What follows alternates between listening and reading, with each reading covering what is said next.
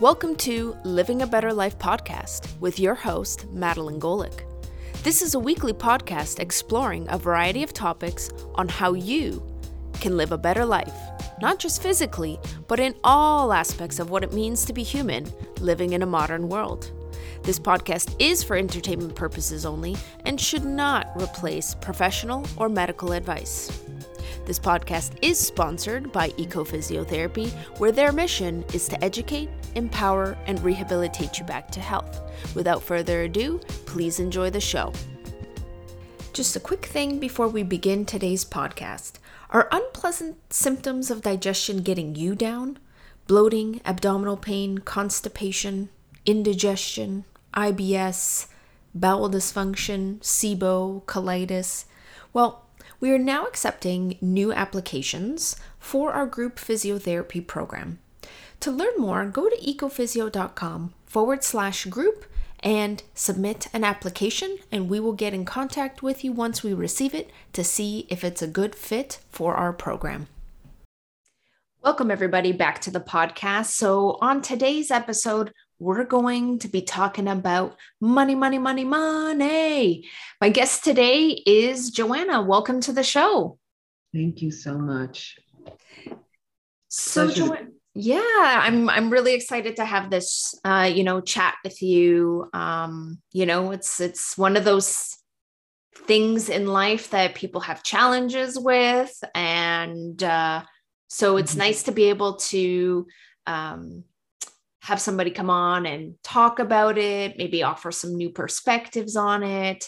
And maybe somebody might have a change in their relationship with money. So that's kind of, what the hope is for our conversation today.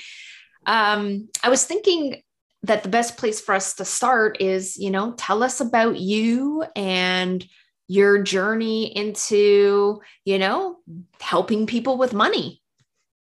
Okay.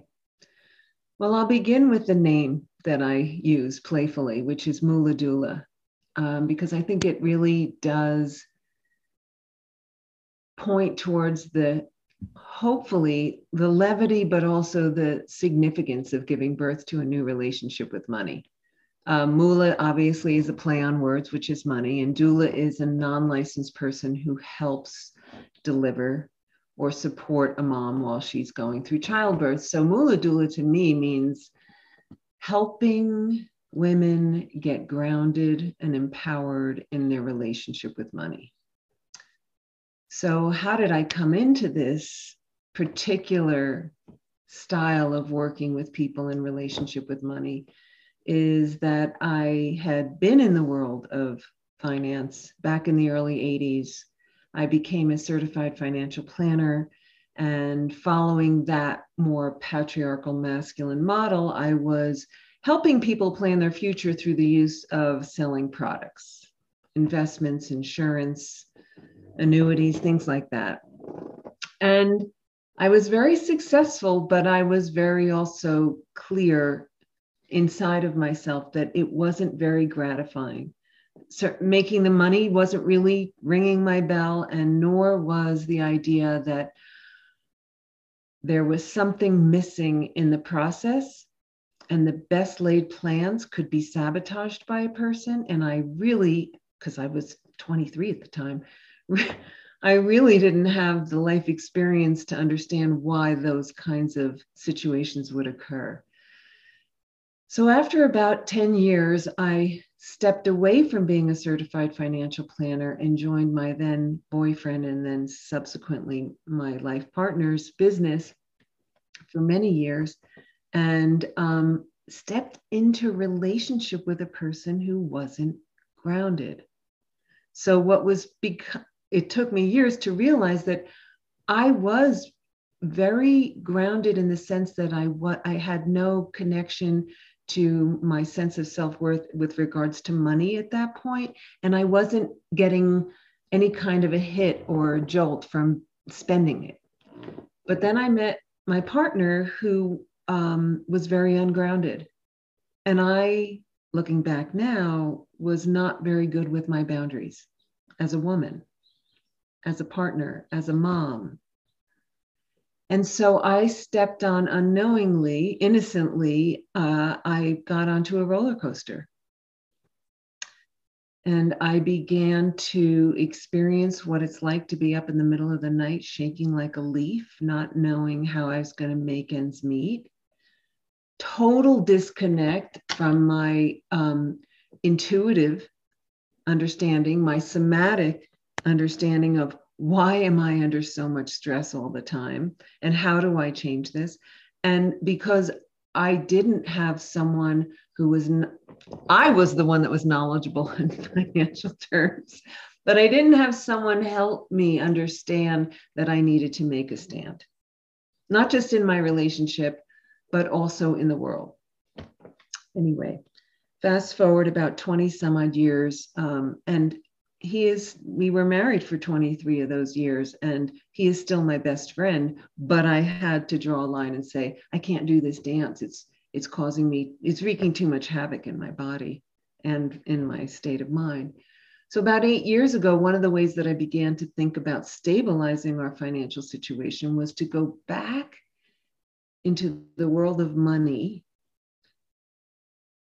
and consider it a way of healing my past, because I needed to understand, why did I do what I did? There had to be a bigger explanation for why I went from financial security into complete roller coaster, and then try and figure out what was the greater story here. And so about 8 years ago, I began helping myself through creating my own source of income stream, but also treating the relationship with money as a healing modality, looking at the way we use money to either sabotage ourselves or give ourselves a sense of accomplishment or self-worth. And that's valid, but it's not just the only story. So I take women and women in couples through a deep journey into understanding that it's not just about becoming savvy about rates of return on investments, how to plan for long-term retirement, whether to buy, whether to rent, all those left brain analytical important points. But I begin by getting underneath to what is your relationship with money? What are the underlying belief systems? How are you creating or have created filters that are standing in the way of you being able to be clear with why you're here, what's your soul's purpose, and what's abundance? It's amazing when you realize that this cuts across all socioeconomic levels. It's fascinating. So people who have very little can sometimes feel a sense of groundedness and abundance because they're focusing on what's important on a day-to-day basis. And then there are others that I work with where they have portfolios with all kinds of zeros behind it, and they're feeling frightened. So I find that this relationship with money has to begin with a deep dive so that we begin to come into right relationship with ourselves, how we show up in relationship in our partnership, how we claim our self-worth in the marketplace, and how we understand without judgment that money has been, especially in the United States where I'm based, a currency of accumulation, of we are consumers, we are not citizens. And we are, as we all know, I mean, there are so many things happening in the world today. We are at a tipping point, and the change has to occur within us and within our four walls of our home so that we can step into the world and have a reverberating effect on the people we exchange money with, as well as our family, extended family members, community, so that we become more tuned into how we feel in our internal selves so that we can reflect it into our outer selves. Wow. That was I'm just like, I'm nodding and there are parts in your story that I totally like, I feel that. And I've experienced moments of that. And not too long ago, I hit kind of that tipping point where I was like, it came this massive realization that money for me was tied into like self-worth. And anytime I had a little bit more or I didn't get it, either way, neither was good enough. If I made some extra money, I felt really crappy. If I didn't make the money, I felt really crappy. And I was like, I cannot continue like this. Mm. Right? Because I'm literally burning myself out, trying so hard to do something that I think my body knew instinctively was out of alignment with my greater sense of purpose.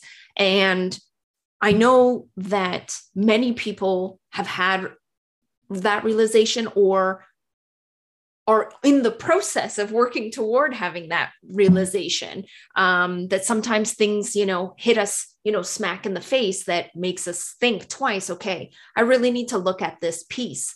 And I love what you said as money as a healing modality, because I've been really thinking and pondering this concept, not necessarily from money, but how, as an entrepreneur, as a female entrepreneur, I can look at my business as an opportunity for my personal and spiritual development, like putting the horse before the cart. I was like, maybe my major goal is to figure out who am I and why am I here and what is my purpose and how can I serve? And that my business, the challenges or the wins, the losses, all the things that come up with being an entrepreneur are just simply opportunities for me to recognize what's happening within me and how can I grow from that. So I love this idea is also taking money and being like, okay, my issues with money, how do I think and how do I feel are now opportunities, rather than it being about the accumulation of it, being more to how does me recognizing my relationship help me grow deeper within myself? And I resonated with what you said about, people have lots of money and are not happy. And people sometimes with what we would consider less money, like when we travel to Costa Rica, we travel always to the same place and we know people in the local area, and, by quote unquote, certain definitions of wealth, we would say maybe they're not very wealthy, but man, those kids are happy. Everybody's like, there's community. And when we go there, there's such a different vibe and such a different connection between people that maybe they don't have as much as we do, but man, they're living their best version of their life. Well, and we're not, It's interesting that you bring up Costa Rica, and this is a conversation more about money and not about collective trauma, but I do want to interject the point that we are a young country here, younger. And so in many ways, we've stepped away from the traditional extended family environment. And in that can be very isolating and traumatizing. And so one of the things that I've begun to recognize in this journey in relationship with money is that I needed more training in terms of understanding what is the collective trauma. So I'm in a 2-year training program with Thomas Hübl, not simply because I feel that if I am able to, through the portal of money, help people recognize that a lot of their choices are being made from a place of scarcity. And scarcity is a sign of trauma. It can be on a collective level, it can be on an individual level. So when you feel scarce because you're not digesting the past, you're going to make choices of, I need that $2,000 pocketbook. I need to go out on Friday night and spend $75 to $125 having wine with my friends, because you're not feeling resourced from within. So I circle back to say to you, yeah, when you go to other cultures where the priorities are community, family, nature, preparing meals together, those are nourishing people in a different way. And the children are growing up in that, I'm moving my hand back and forth, slipstream of abundance that we as Westerners have come so far away from. The word that I'm like feeling in within my body is connection, right? Being connected, like having that. And it's bigger than just being able to talk about, oh, I'm connected to nature, but having that actual deep felt sense of connection to nature, connection to myself, connection to others, connection to the transcendent. And I can't remember if it is Thomas Hübl or one of his other, somebody that worked with him talked about, we need that connection because we've become a culture of disconnection. Yes, we're absolutely. so disconnected from ourselves that of course that would create scarcity, because I don't feel connected to anything. And therefore there's no sense of safety or security. Right. And that's where we go into the story of accumulation. And if I get to this level, I'll be happy. And we are certainly seeing that the patriarchal system of running things and accumulation and the rich getting richer and the poor having less, it's a system that's broken, excuse me, that needs to be, I thought I brought my water, that needs to be taken in small bites and looked at and digested in your own personal way of navigating each and every moment, each and every decision. Absolutely. Yeah. And I'm glad that, you brought up this idea of like collective trauma that, I'm actually listening through Thomas Hübl's book on collective trauma. And it's just really interesting how those things collectively inform decision-making and inform the way that we do things. And then there's, of course, our own individual, interactions with our own caregivers, and then our own interactions as we become adults and are interacting with our social colleagues and things of that nature. All of those things inform how we may do things. And a lot of it is unconscious, right? A lot of the way, like, why do I do something? It's like, until you sort of stop to think about, why do I do it that way? It's on an automatic process because our brain is designed to be energy conservation, right? So once you find a pattern, you're going to kind of work that pattern until we start bringing some awareness, consciousness, presence to it. Then we can start to shift it. But you can't shift something you're not aware of. So I want to ask about, you've been working with people for quite a long time with this. So I'm curious about, what do you see any common trends or like common themes around major blocks when it comes to money for people? Like, are there any things that you sort of see more often coming up for people? Well, I'm going to switch gears and go more into the practical. Yeah, great. I think that's significant. And I want people who are listening to understand that I not only hold the space for what we've just discussed, but you can't make good decisions without having knowledge. Knowledge is power, especially for women in a world where the historical model was always, don't worry your pretty little head over this.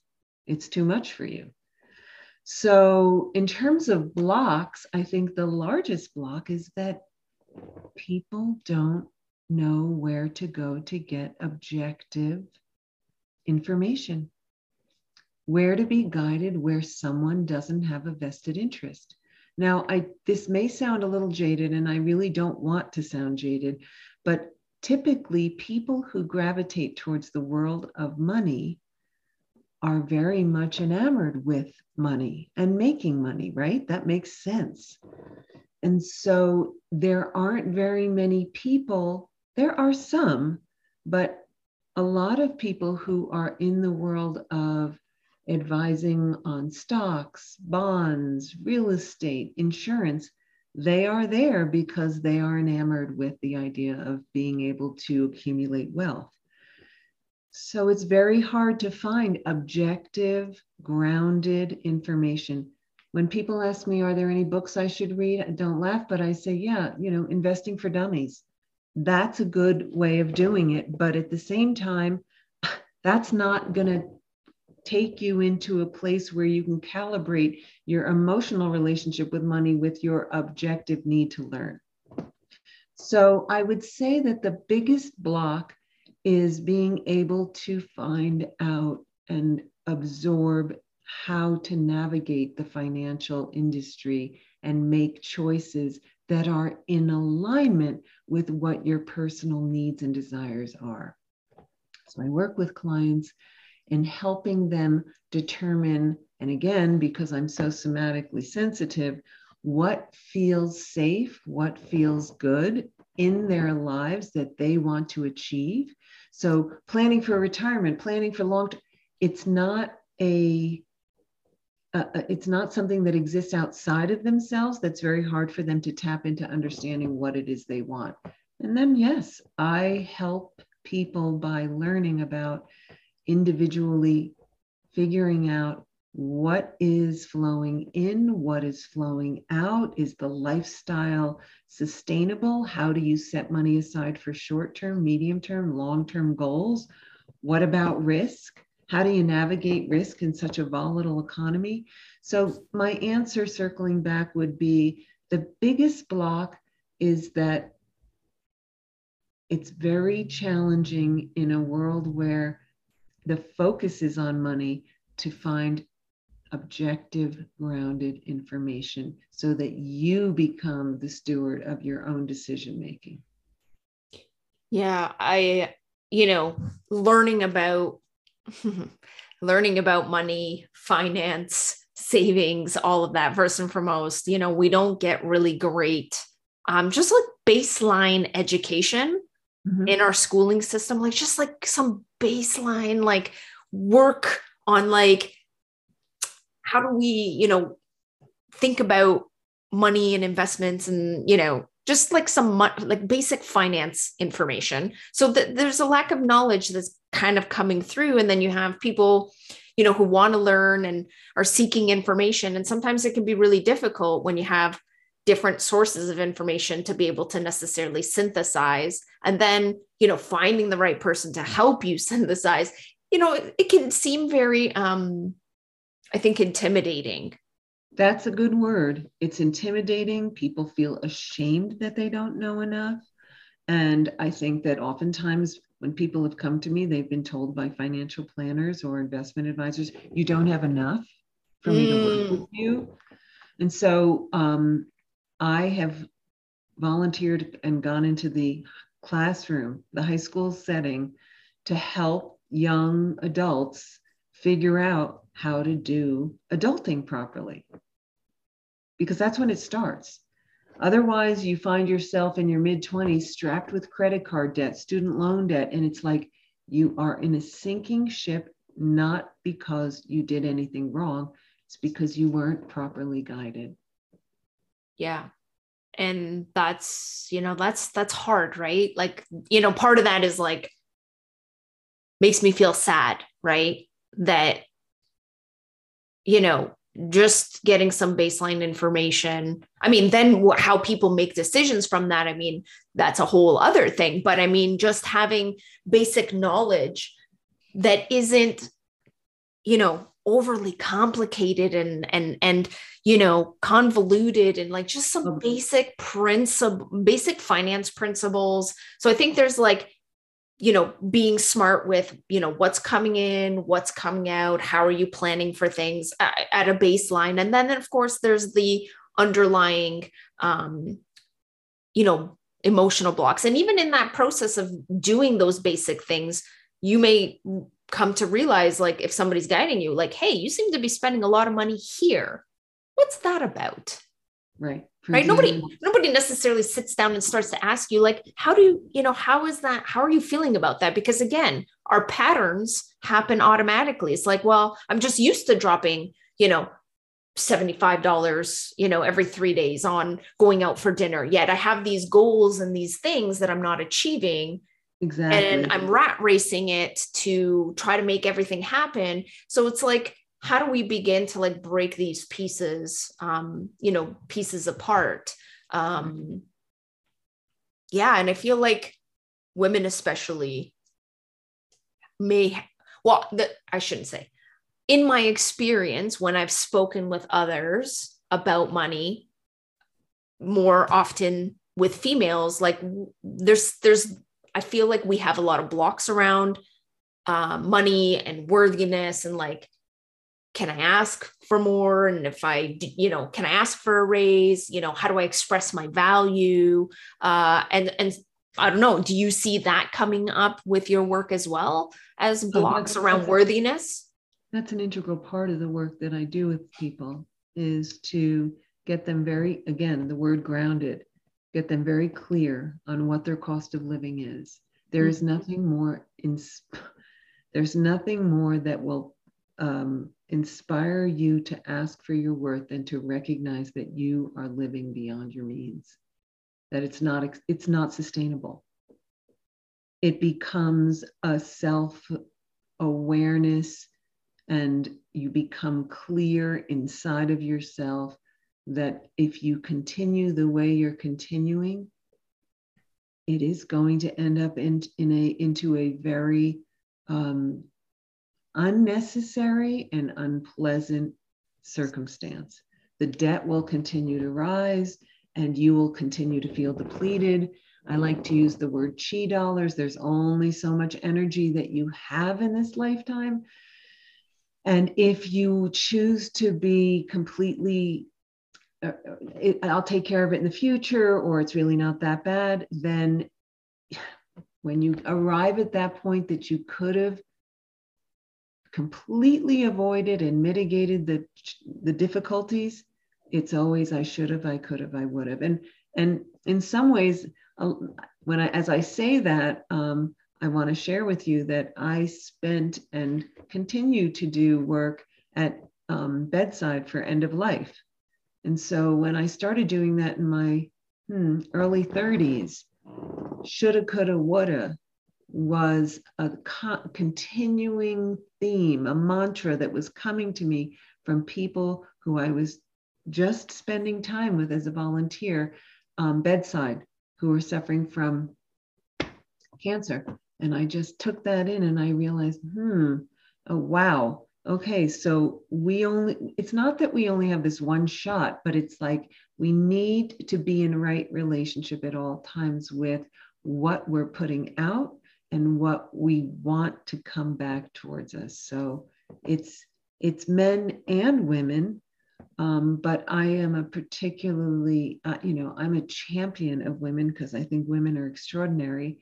And we've all come up through a society where it's been a very masculine, controlling one. And so I want to circle back to something you said before, in that none of what I teach clients is that complicated. It's made to seem complicated, but it isn't that complicated.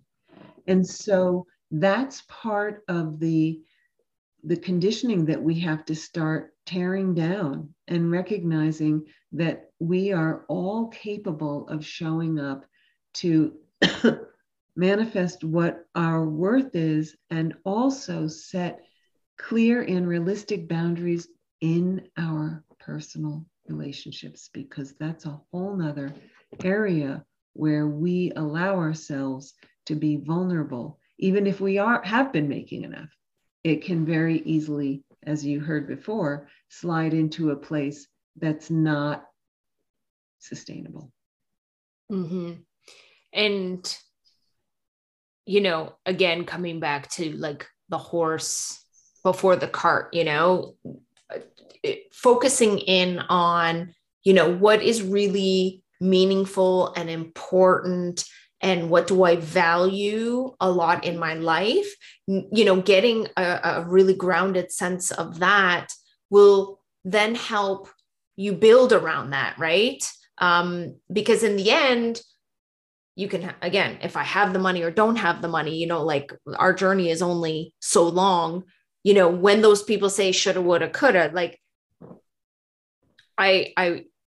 it's like, I feel like we're waiting to be like happy, and we're like waiting to feel good enough, and we're like striving to like arrive somewhere. And I feel like we miss out on the opportunity to be present and find an anchor toward those values and those things that make us feel good. Like we could do that. We don't necessarily, like if I felt that way about myself, how might I show up differently? And how might I think differently about my relationship with money? And what you're describing is self-empowerment. And so when women come to me and they've given their power away in one form or another, whether it's to a partner, whether it's to an investment advisor, whether it's to that unconscious part of themselves, if they receive, I've had people come to me where they've blown through inheritances. It's about presencing, becoming self-empowered, learning the tools they need. I describe it as putting tools in your toolbox so that you are managing both your little inner child who is wreaking havoc possibly in your life, as well as your adult self who understands the need to plan for the current needs, but also the long-term needs. Mm-hmm. So yes, that's right. It is about becoming very clear and empowered. So but there's also ways that I really encourage people to allow their inner child to have fun. It has to. You have to have the balance. Absolutely. She's still alive and well and kicking inside of us. Absolutely. So I'm curious about, is this just a thinking through process? Like when we're talking about changing our relationship with money, is it just a matter of like, let me just think about this differently? Or is it something that goes deeper? I think what we've described is that it goes much deeper. It goes deeper into our past, what was being modeled for us, what was being spoken about, what wasn't being spoken about, what were how were our primary caregivers interacting with money between themselves and then in turn towards us? Was it a manipulation? Was it a sense of autonomy and agency over our money? I mean, that's one aspect of it is bigger than thinking. We have to visit with that and understand that that's the overlay that we've been making all our decisions from. And then the other part that's so critically important to me is that we have to go inside our bodies and recognize when we're getting activated. Are we acting out of a grounded place, or are we acting out of a historical place that is frozen and cut off? And this is going to solve the problem right now. I'm going to go out and do this because this is going to be an outward manifestation of me being taking care of myself. And it doesn't work. So becoming in tune with what is happening within me, right? Like, how am I feeling within myself when I'm feeling impulses to, it's not that spending money is bad, right? It's just like, we're not really taught to like pause for a moment to be like, okay, is this serving my values and my goals and my purpose? Or is this, is this an you said activation, so I'll use the word activation, but when we're activated, oftentimes there's a threat. Activation, the body's like, oh, what's that threat? What is potentially problematic? Something doesn't feel safe. Something feels threatened and scary. And you're right. I think the outward action is like trying to exert control over the thing we can't control within our, the sensations we want to just get rid of. It's like, well, if I just get this thing and feel this different way, then I'll feel better. And oftentimes we know it's like what is it? Like the shiny object thing, right? It comes up and you're like, oh, I can just escape feeling what I need to feel because this feels really nice and good. And, I'll buy that brand new car. And then, a week later, it's not so shiny and we're not feeling it the way we felt it when we first got it, right? Because there's something within us that also needs attention. Yes. And we are being spoon-fed and conditioned to go out and spend money. So quick little story. When I was going through the challenges of our business, taking I guess I would call it a dive after the last crash in 2008, and things were really difficult. I had an 8-year-old who really wanted to be able to go out and go shopping. And it was really challenging. So we would go, I came up with this idea, and it was even before then, because she's always been somebody who's loved, just going shopping and wearing things. And so I remember when she was little and she would sit, her feet would fit in the carriage. We would walk into a store and I would say, here's how we're going to do this. Anything you like, you put in the carriage, anything. And so we would go through the store and she would pick all the things that she loved. And then we'd go into the dressing room. And you know how that is. Most of the time, the things you try on aren't worthy. You don't like them. And then if there were a couple of things that she absolutely loved, I'd say, here's what we're going to do. We're going to wait 24 hours. We're going to put it on hold. And if you wake up tomorrow morning and you can't imagine your life without it, then you and I are going to figure out how you're going to help acquire this. It starts out with that feeling of abundance. I like this, I like this, I like this, I like this. And it's all in front of you and it's all possible. So I didn't want to deprive her of that. Then it becomes discernment. Does this really work? Does this give me the sense that I want? And then the third step was, if it is, see if it still applies 24 hours later. It was a brilliant strategy. I don't know how I came up with it, but to this day, she uses the same idea. I love that. My daughter is going to be turning 6. And so that's a great strategy actually and in it involves also like, okay, and if we want it, then we can talk about creating a plan or creating a way of, how you're going to do it. So it's like that self-empowerment piece, even though of course she's like 6 and no, it's really important. It's you're participating because you want it. You have the power to go out and get it. Mm-hmm. Changes the whole paradigm. Yeah. I really, really like that. Yeah, it was very effective. And I've had many clients come back because what we don't resolve in our lives in relationship with money, we pass on to our children. And I was working with a client that I've been working with for quite a while yesterday. And her daughter is now married and pregnant. And there are issues because she didn't teach her the word no. Or how are you going to help contribute to this? And she married someone who is also not teaching her the word no. And it has to come into play because it's only when you realize you can't have all the things you want that you are willing to work and value the things you go out and get. It's really powerful. Mm.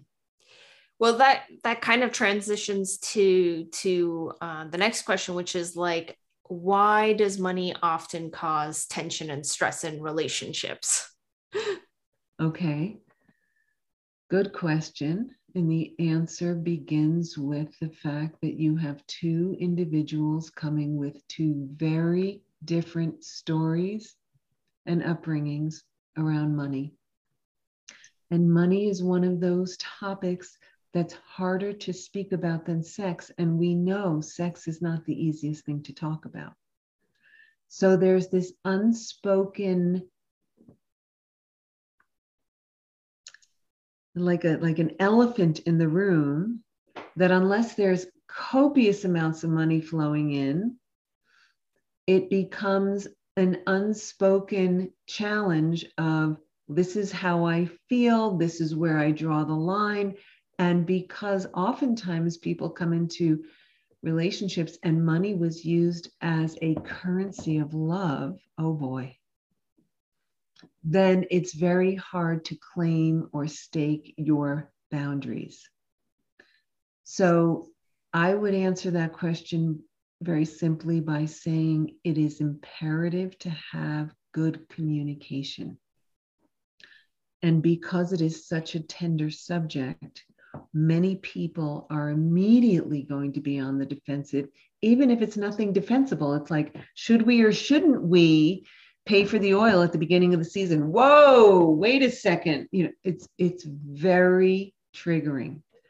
So I believe that part of the process towards allowing conversations to be less inflammatory is to create a safe space and work with, there's so many brilliant couples therapists that I've studied how to create right communication around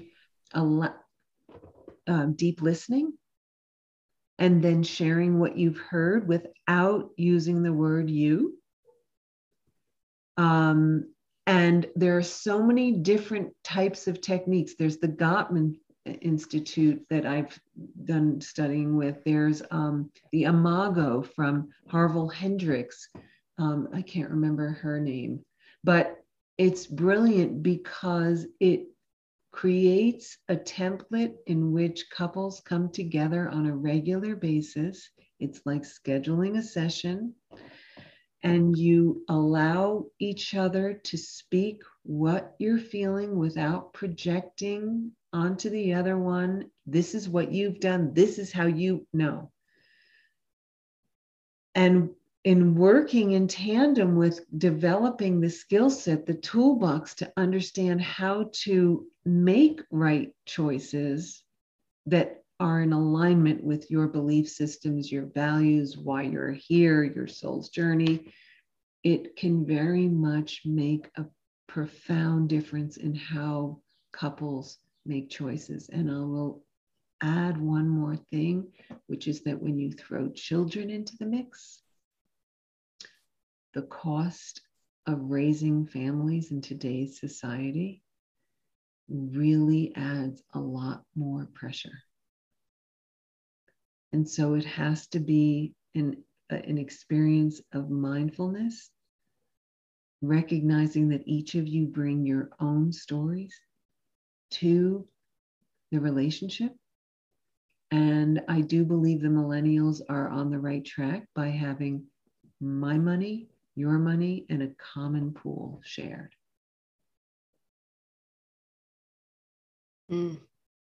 Yeah, I it's interesting that you bring forth, money, sex being difficult, topics and such important topics, before making some really big, commitments. And we just don't, I don't know that I don't think we've been trained to have these types of conversations. And certainly, not having the skills of the tools and techniques to be able to create a safe space around that. So I'm glad that you brought that up as, that there are these various ways people can come to the table. And sometimes that means a third party that has no stake in your ultimate decisions, but is more there to mediate that conversation so that, again, it really comes down to purpose and values and what's really important. You know, when you really start to filter down, well, what's important about this? Well, what's important about this? And what's important about this? So it's not just like taking the first answer at face value. It's like, okay, you know, it's important that my kids get a good education. Great. Why is it important that your kids, you know, like really sinking in deeply to find that core value? Yeah, dialing it down so you really get the underlying purpose of why you see it that way. And I also agree with you that when I provide that third person objective presence, I've had both men and women come to me and say, I felt for the first time I could speak my truth. I felt safe. I felt seen. And that again relates to creating a resonant field where I am able to listen and teach how to respond by affirming that I've heard and I've absorbed what you've said.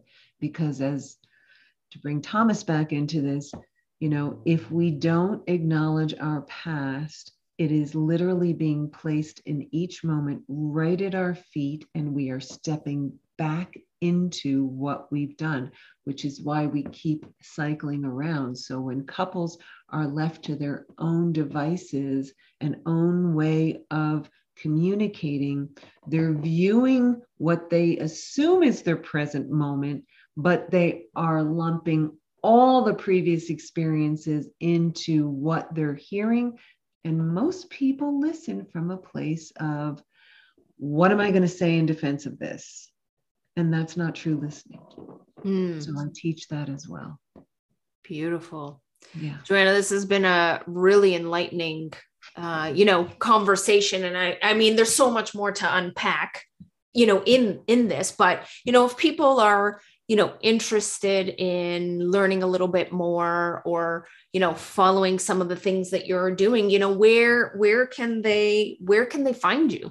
I think the best place to go if they're interested in learning more about the process is my website, which is my name, JoannaLaFeld.com, JoannaLeFFeld, because there they will find podcasts, other podcasts, they will find video, they will find articles written about it. There's just a lot of information there.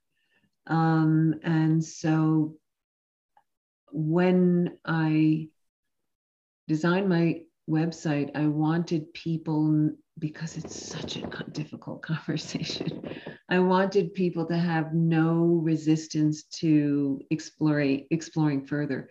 So I offer a half-hour complimentary phone call so that people can get a sense of me, I get a sense of them, and then they can ask specific questions if something's really burning inside of them that they want to know, or they can at least get a sense of whether they feel safe and comfortable. So they can certainly do that as well. Wonderful. And for listeners, if you didn't catch the website, don't worry. We will put the link in the podcast description. So it'll be in the show notes for you to easily be able to find it, click it, and check out Joanna's resources. Joanna, I want to thank you so much for taking time to have this conversation with me. And I've definitely walked away with some new perspective and, a new technique that I can try with my daughter. Absolutely. And make it fun. I mean, like, what do you think of this? What do you think of? Because you don't want your child to walk around feeling other than, or I'm not worthy of that. It really isn't about that. It's about really getting in alignment with, if that, remember, I don't know if you're familiar with, I'm blanking, The Wizard of Oz. when my daughter was little, they had those red ruby slippers. If that's going to define you as a 6-year-old and you're going to wear them until all the sparkles fall off, who am I to stop you from making that choice? Whereas if I do stop you, you're going to hold that like a dark nugget in your heart for how many years? Because you weren't that little girl who deserved to wear that. No. Women are extraordinary beings. Let's celebrate it. Yeah. What a perfect way to end the podcast. So thank you again. And of course, thank you to all of our listeners who join us on a weekly basis. Be sure to subscribe to the podcast because every week we have new conversations with new people and new things to learn because the learning never stops. And be sure to share out this episode with people that you know because, well, money's a thing and money is part of our existence here as a human species. And so maybe we just need to change the way that we interact with it. So you don't know whose life you might be impacting in a positive way. So be sure to share out the episode and we will connect with everybody on the next podcast. Bye for now. Thank you for listening to Living a Better Life podcast. Make sure to subscribe to our show to stay up to date with our latest and greatest episodes. We would also love to hear your comments, suggestions, and reviews. Thanks again. Until the next episode. Bye for now.